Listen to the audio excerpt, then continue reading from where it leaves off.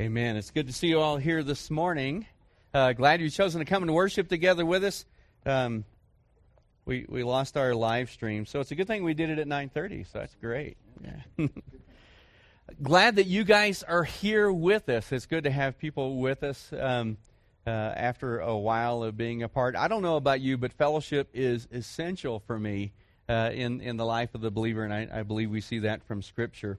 One of the things that we talked about a couple of weeks ago really was a blessing of the Father, and so I kind of did my Father's Day message a little bit early, but we're going through the book of Luke, and so in this series what we're really doing is looking at the gospel of Jesus Christ according to Luke. And if you'll remember, Luke investigated. It's what he says. He writes in the beginning, he's writing to Theophilus, and Luke has investigated. The way he put it was that he set out to write an orderly account, basically, of the life and ministry of Jesus Christ. So, as we head into this, let me remind you just a couple of things about Luke. Luke was a doctor; he was a physician.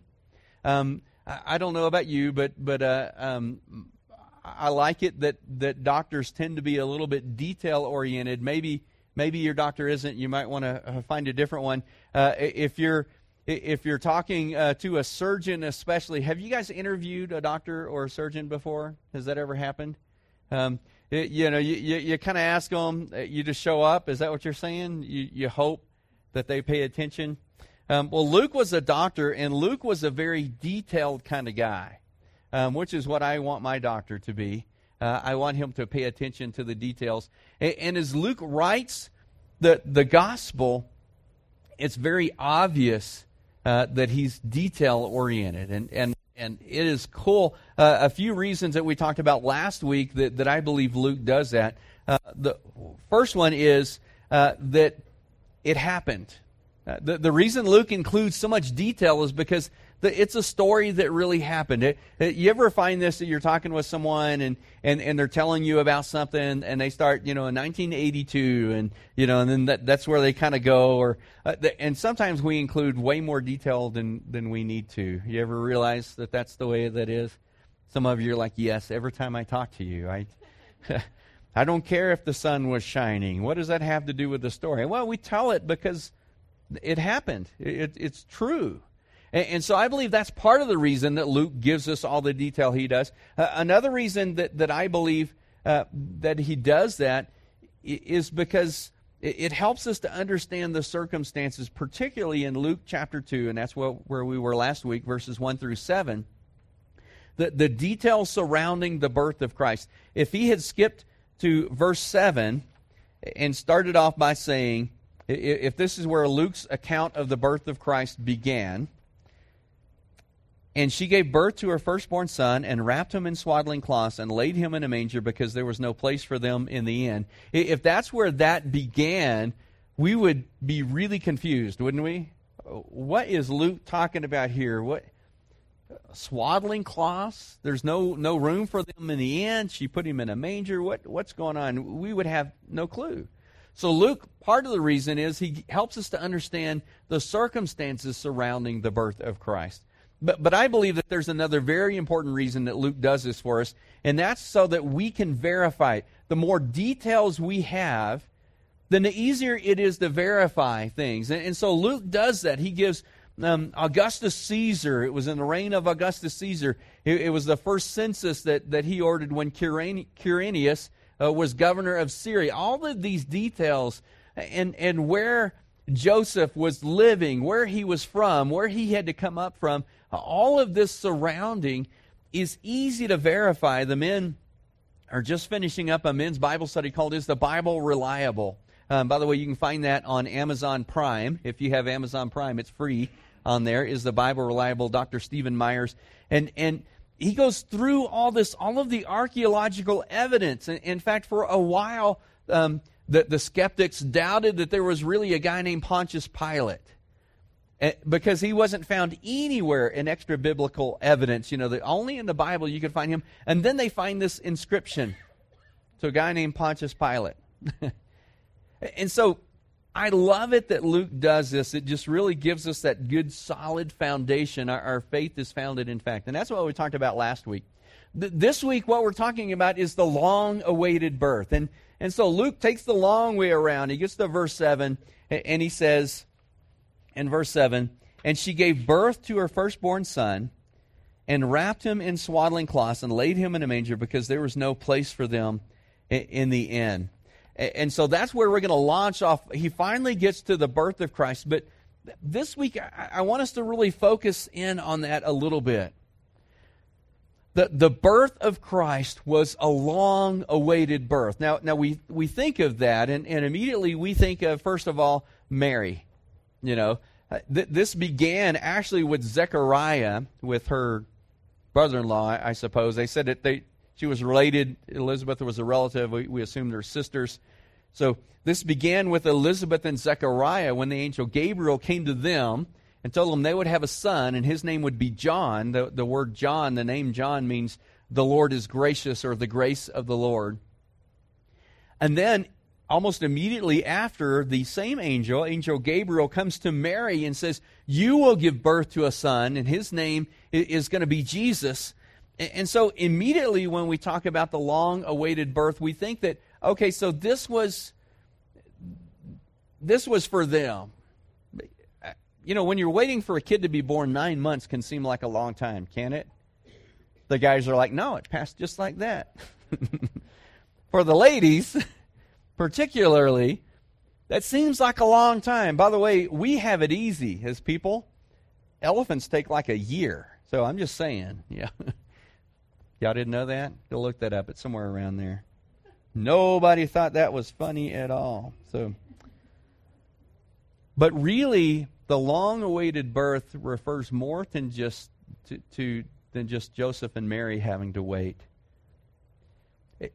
Our next thought is maybe the nation of Israel, you know, the birth of Christ. They had been waiting for the Savior for hundreds of years. And generation after generation talks about this Savior, this Messiah, that God was going to send to save them. And over time, they kind of got a little bit different idea of what that was going to be like. And so by the time it gets to the time of Jesus, the Romans are in charge. And that's really what they're thinking, that this is going to be a political Savior. This is going to be a king that's going to come and free us from Roman rule. And it was so much more than that God had planned. But it even is longer than that. This long-awaited wait is even longer than that. Then we go back to Genesis chapter 3, Adam and Eve in the Garden of Eden. When they sin, their relationship with God is broken. And God, if you'll remember at the end of chapter 3 in Genesis, is pronouncing judgment or consequences for sin, however you want to look at that. And he gets to the serpent and he says something like this: "You will bruise his heel," this one that I'm going to send, the seed of Adam. "You will bruise his heel, but he will crush your head." That sounds weird to us, except that you think that a crushing of a head for a serpent is a death blow. And that's what he's talking about.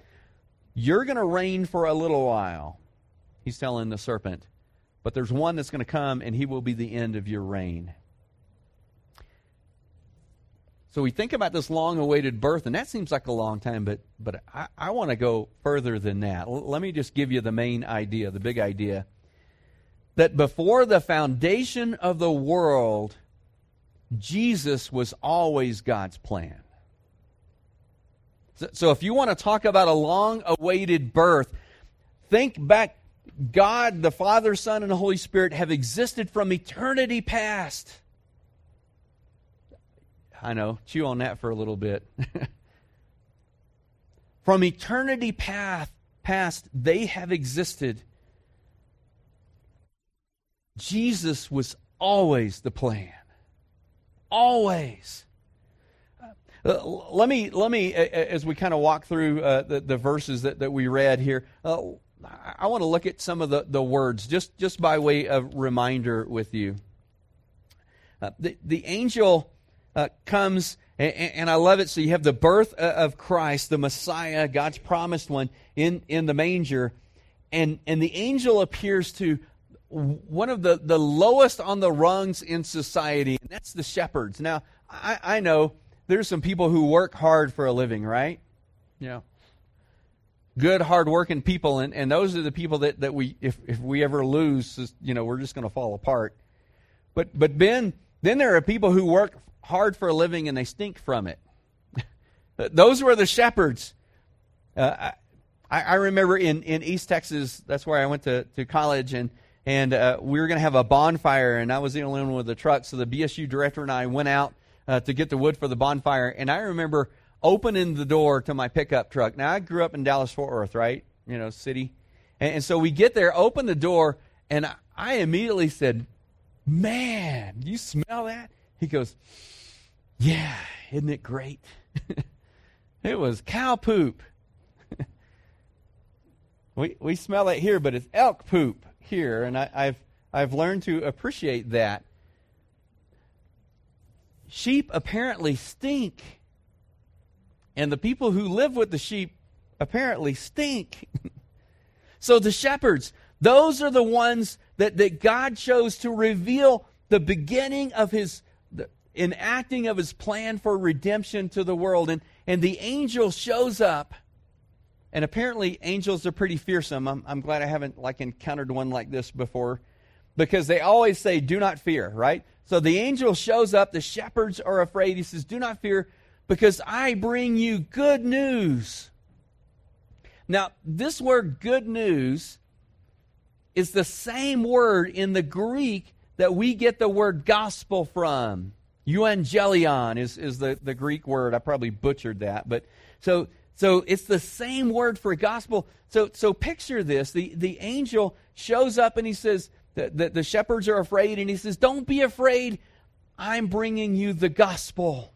Isn't that cool? Okay, well, I think that's cool.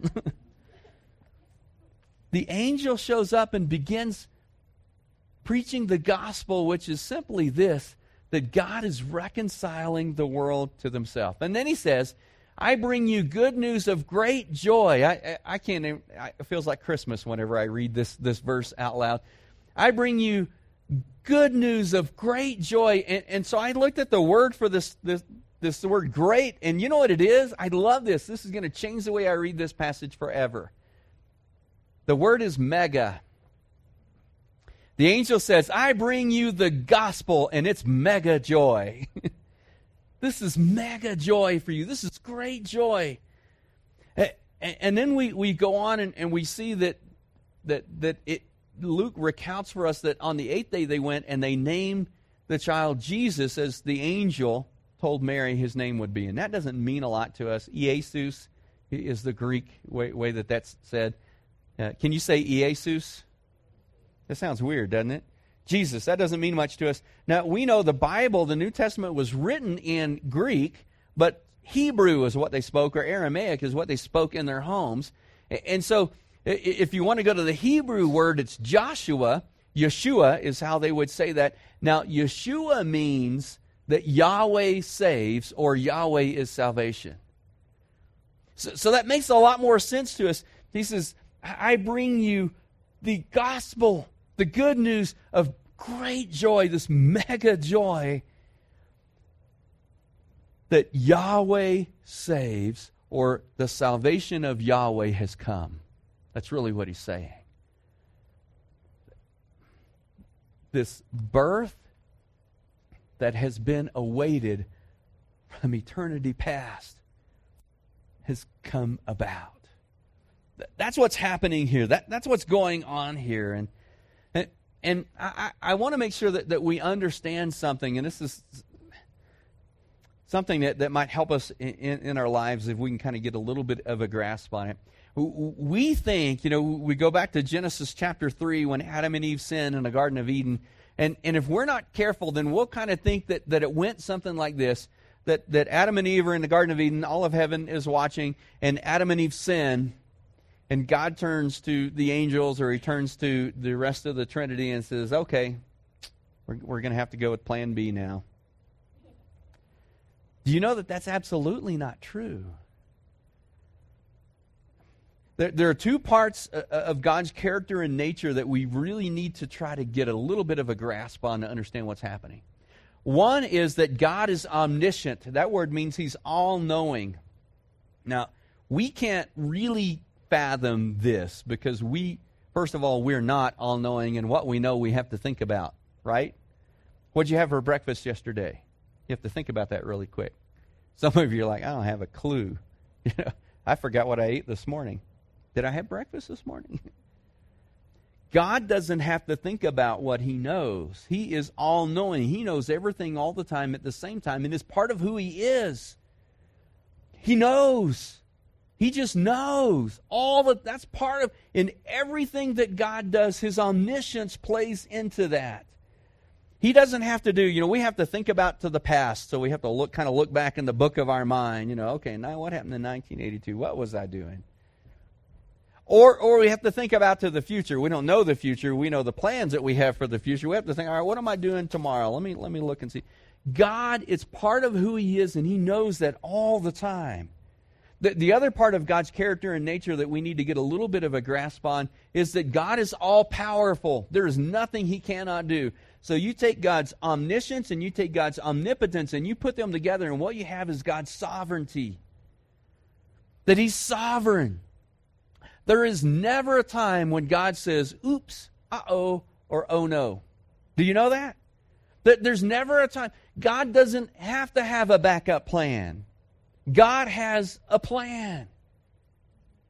Do you ever think about that? His plan. God doesn't have to wait and see what you're going to do and say, all right, now how do we fix this? Now God could handle that, but He doesn't have to do that. And so the way that I like to say it, because we think about God's sovereignty, and I don't mean for it to be a fatalistic thing. I used to get into this with my good buddies, these late night discussions, and they say, well, then it doesn't matter what I do. It's already all planned out. No. Here's the way that I like to put it. God's sovereignty encompasses the free will of man. But He doesn't have to wait and see what you're going to do. God didn't have to look ahead, in time and say, all right, Neil's going to mess up right here. Let me work and fix that. He'd only have one of those for Neil. For me, it'd be like Larry's, oh, there he goes, no, there he goes, oh, there he goes. God doesn't, it's not that way. God is sovereign. He knows everything all the time at the same time. He's all-powerful. There's nothing that He cannot do. God will bring about His plan, and somehow that encompasses our free will. And that's as far as I can understand that. And you know what? That's probably a good thing, because if we can understand, if we can comprehend all of who God is, He's not a God worth serving. My God is way bigger than that. If I can fathom all of who He is, and if I can understand everything about Him, then He is too small. If He can fit in His head, then He is too small. He's not God. And that's the way that God works. God has a plan. And God's plan has always been Jesus, Yeshua, the salvation of God. We kind of think that maybe this is a New Testament concept, that God Himself becomes Savior. Do you know it's not? Isaiah writes about this.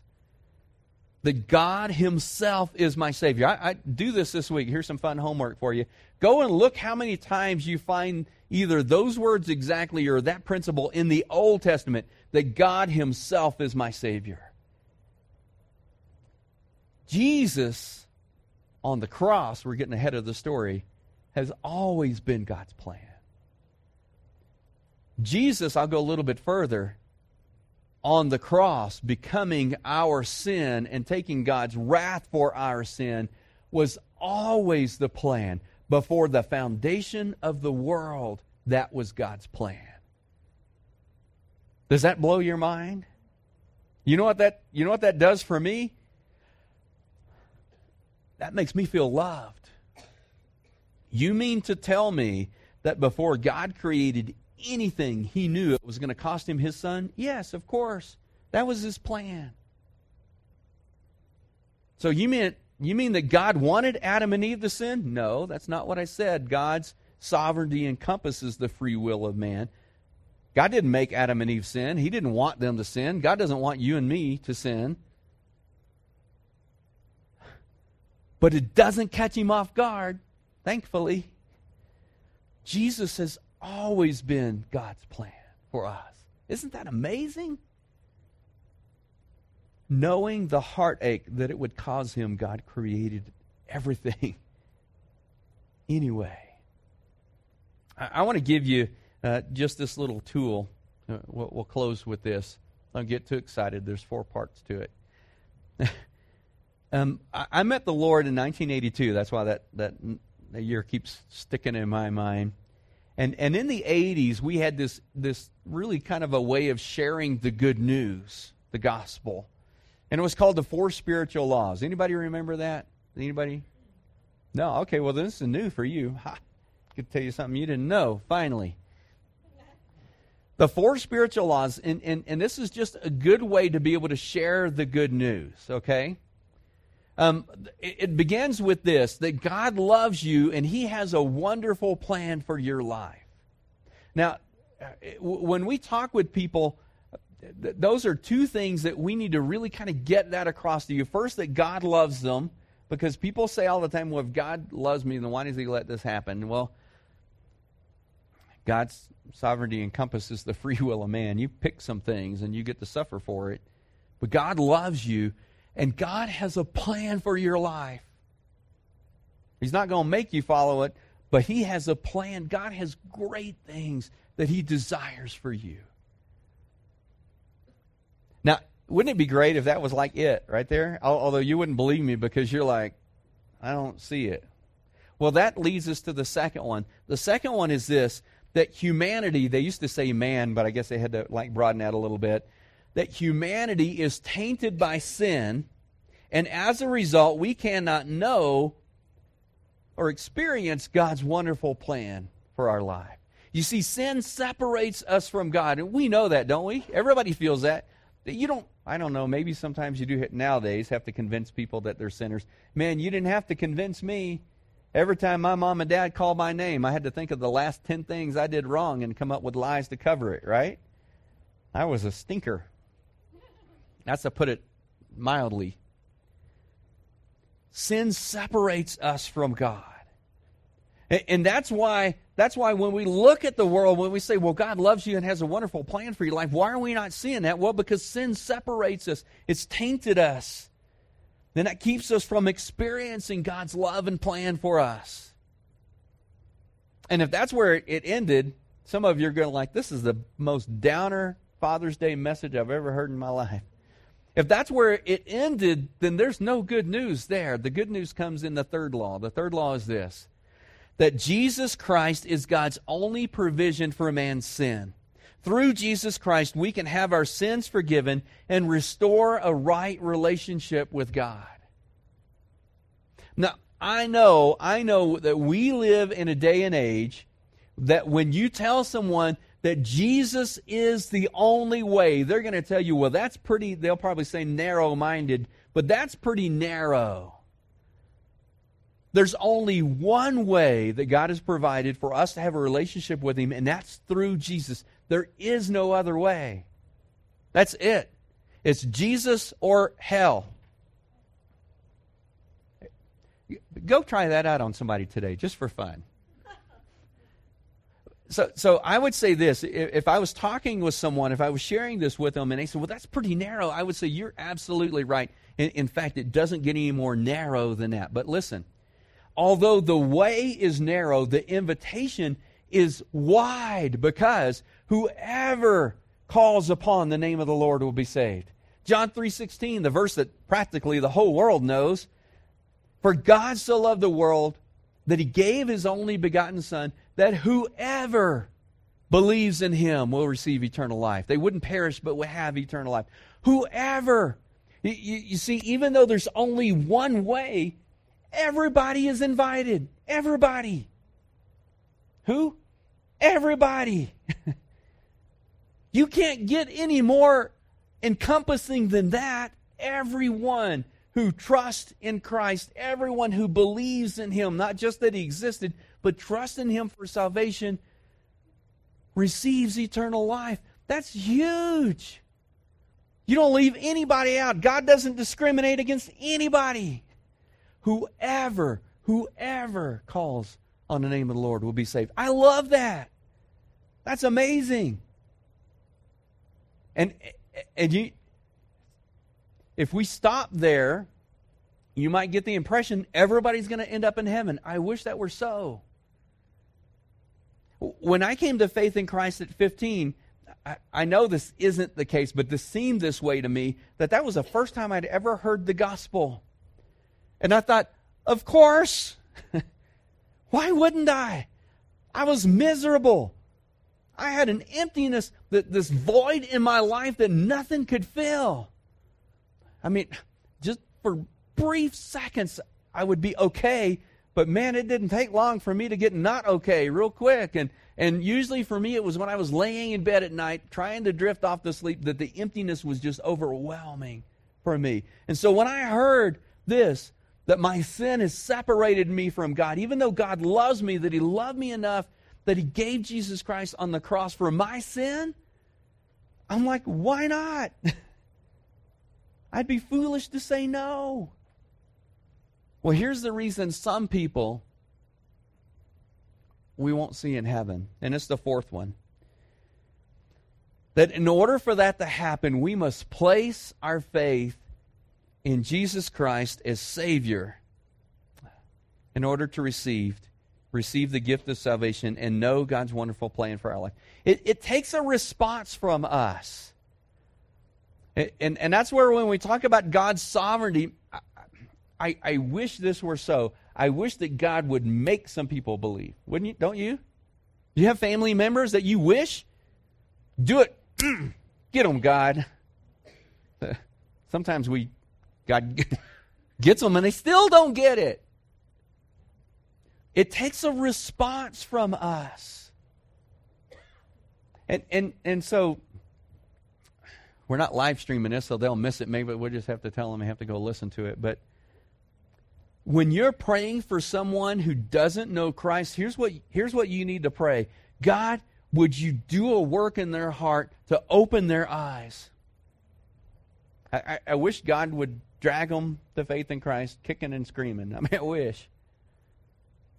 But ask God to change their hearts, to bring them to that place that I know I was at 15.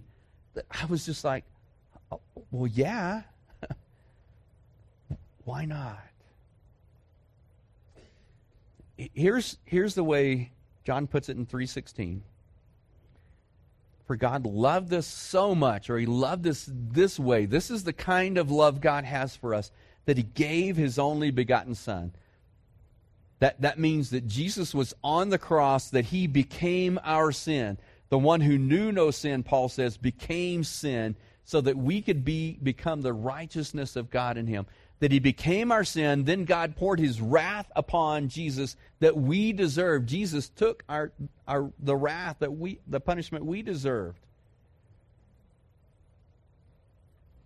So God so loved the world that He gave His only Son, so that whoever believes, puts our faith in Christ, we wouldn't perish, that's hell, but we would have eternal life. Paul talks about it this way, that when we believe, when we trust, that we get salvation as a gift in Ephesians 2:8-9. It's a gift. Isn't that amazing? I love that. You can't earn it. You can't unearn it, thankfully. When we place our trust in Christ, the way that the Bible talks about it is we're justified. The debt of our sin is canceled. It's gone. It can't come back. Now, we're still in the process. God saved us. That's justification. He is saving us. That's sanctification, because we can look around and say, man, we got a long ways to go. Anybody think God's finished with you yet? You want me to let you know how God's not finished with you? Take these two fingers. Put them right here. You feel anything? He's not finished with you yet. That's sanctification, where He's making us in the image of Jesus Christ. And someday, so we've been justified, we're being sanctified, someday we'll be glorified. I know this is a crazy thought. One day I'm going to be perfect. Some of you are going, oh no, the world's going to last forever. Someday I'll be perfect. The way the Bible talks it is we'll be changed in a twinkling of an eye, and I will be like Christ, no sin. The same for everyone who's in Christ. Isn't that cool?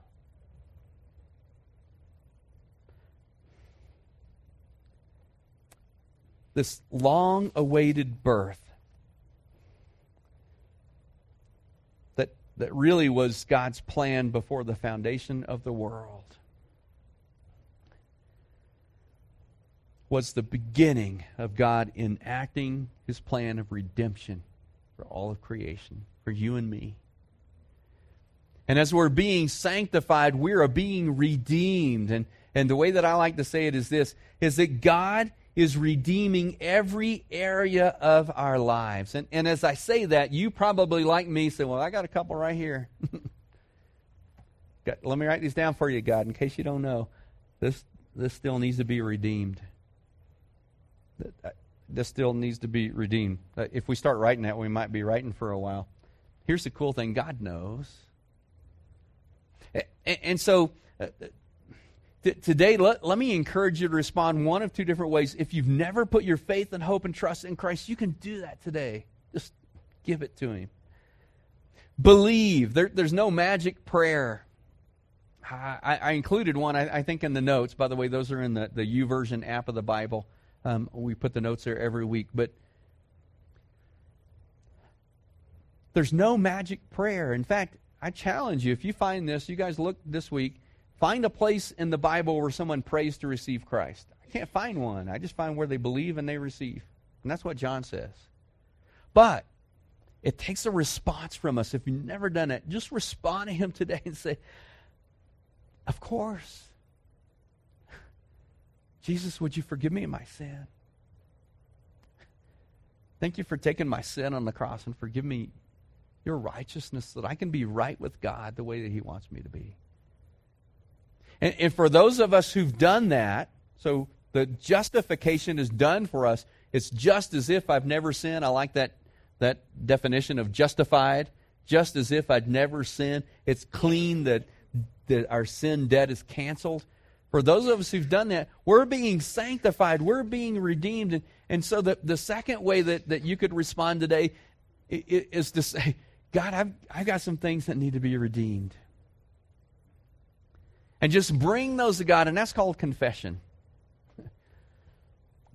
Jesus, I just need you to redeem this. I just need you to do this. Would you?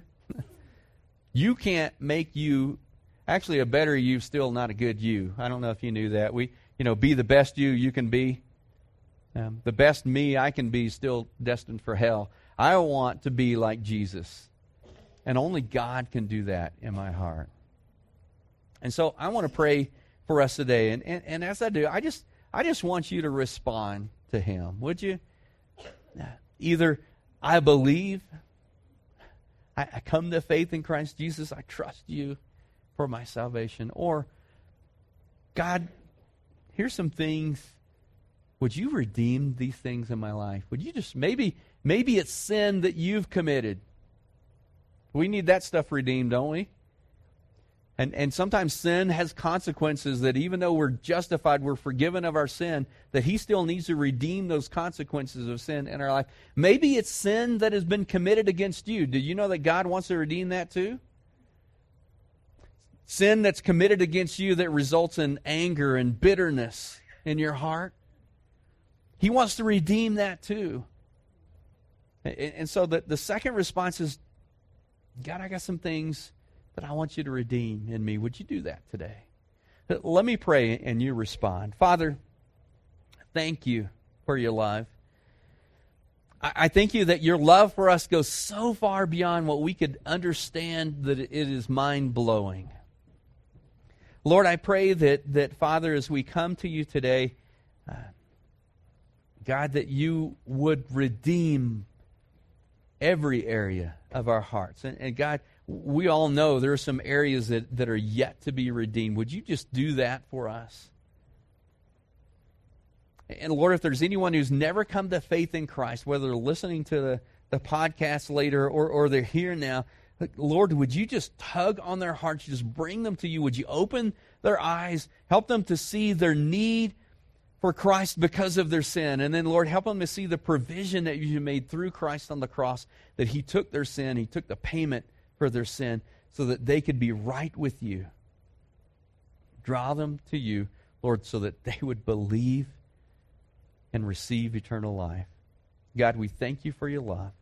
In Jesus' name we pray. Amen.